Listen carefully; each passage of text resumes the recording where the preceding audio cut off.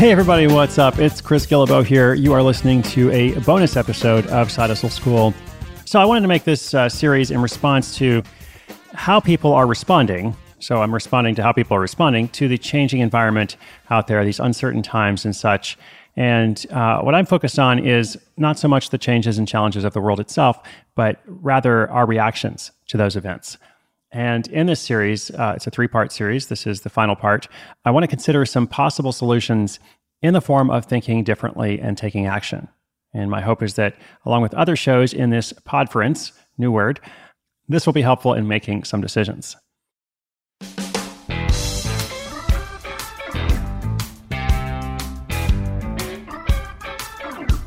So in episode 1 and 2, first I talked about some industries and businesses that are thriving and adapting, in addition to some industries that are really struggling right now. I also talked about some adaptation strategies. That was mostly in the first one. And then last week's was all about current opportunities. I think what's actually more interesting than just, what's the current hot opportunity? What are the trends? I get asked those questions in interviews, but I think it's actually much more interesting to say, what's coming next? Because if you only look at what's happening now, you'll always be playing catch up. And the question you want to look at is what's coming down the road? What will be relevant 3 or 6 months from now? And I think you can think about this in general, by the way, not just as it applies to coronavirus life. Think about it with social networks, not what is hot now, what will be hot. What seems to be peaking in influence now will probably be declining at some point. It is, the rise and fall of the world, the cycle of life when it comes to side hustles and social networks. So consider this with trends and consumer sentiment and anything that relates to your specific industry or market. And it's not so much about being a futurist or, otherwise trying to predict what's going to happen in the long term. You're not necessarily looking 5 years out. You're just trying to ask what's next in whatever that next season is. As I said, 3 months, 6 months, whatever you like to think of it as. So I was thinking, just like last week, we talked about some current opportunities. And it was like a real world experiment of the power of observation, which, as I tend to say, is incredibly valuable and useful, something that you can develop that will serve you well for the rest of your life. So if we apply a similar kind of thinking, but not necessarily what's happening now, what's coming next, as it applies to the world of COVID-19, I think a couple of things, at least a few things that come to mind, and perhaps you have something that you could add to it as well. First thing I think is remote work is here to stay. It's not just new.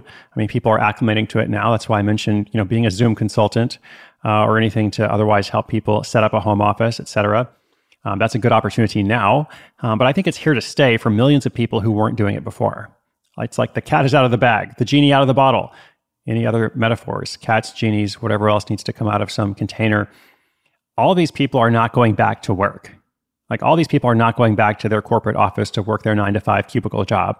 A lot of them are going to say, hey, remote work actually works. Like you, my boss, my company, were resistant to it before, but now you understand it's actually possible. So, if my company doesn't offer that option, I'm going to find one that does. That's not going to be the case for every single person, of course. But I just think a lot of people, millions of people, are not going to want to go back to the way things were when it comes to, commuting and going to that office every single day. Maybe they'll go in a few days a week and then remote work the others, whatever it is. The next thing is that, as we come out of this, millions of people will also be coming out of shock in some ways. We have been stress eating. We have not been exercising well. We need to get back on track. I'm trying to exercise well, but, there's lots of stuff that I can't do right now. Even though I'm a runner, I go and run, but I can't go to my gym. I can't go to classes. I used to go to classes a lot, and I miss those.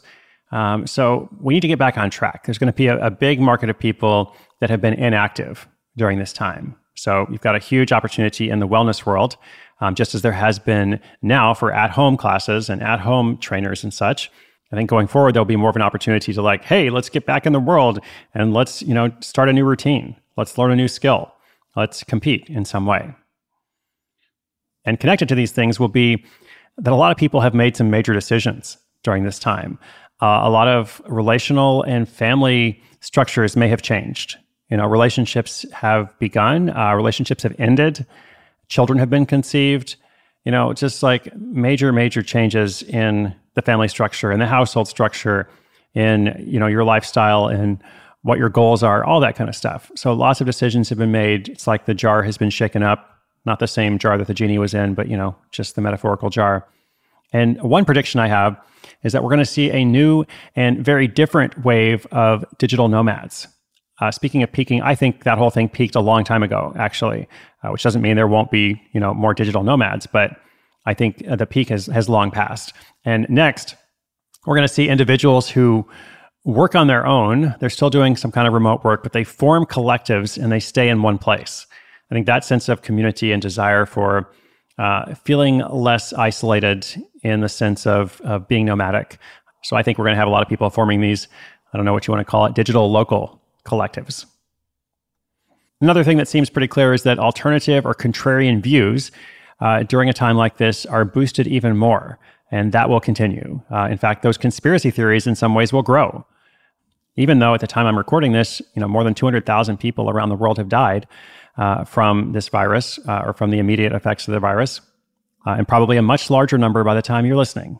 So this is a reality, but alternative or contrarian views, conspiracy theories will grow, and there are certainly opportunities and communities there. Another practical idea I had that I talked about on my YouTube channel recently, recovery tours to small businesses that are striving to come back. So we've featured a number of tour businesses, tour side hustles on the podcast over the past couple of years.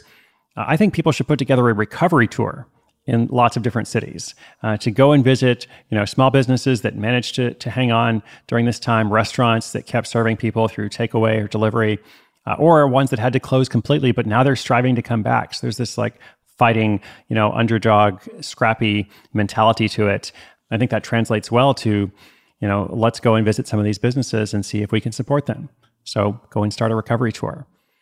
These are just a couple of ideas that I had as I was thinking, okay, what comes next? So if you're listening later, much past the time of COVID-19, whatever situation is happening now in the world or in your part of the world or in your industry, the question is what will be relevant in the near future? And that's where the opportunities lie. So if you haven't started your project yet, will you use this time as motivation? Because now more than ever, having more than one source of income is critical. One of the adaptation strategies I mentioned in week 1 was to just kind of wait it out and see what happens. And I know a lot of people are doing that.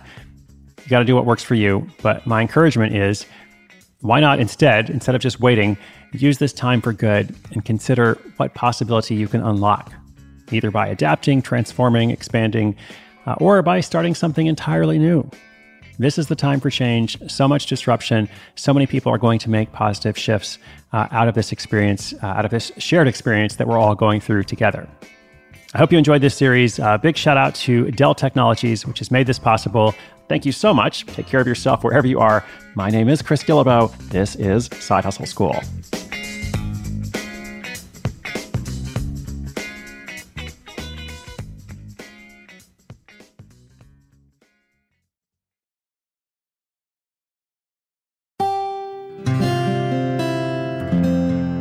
From the Onward Project.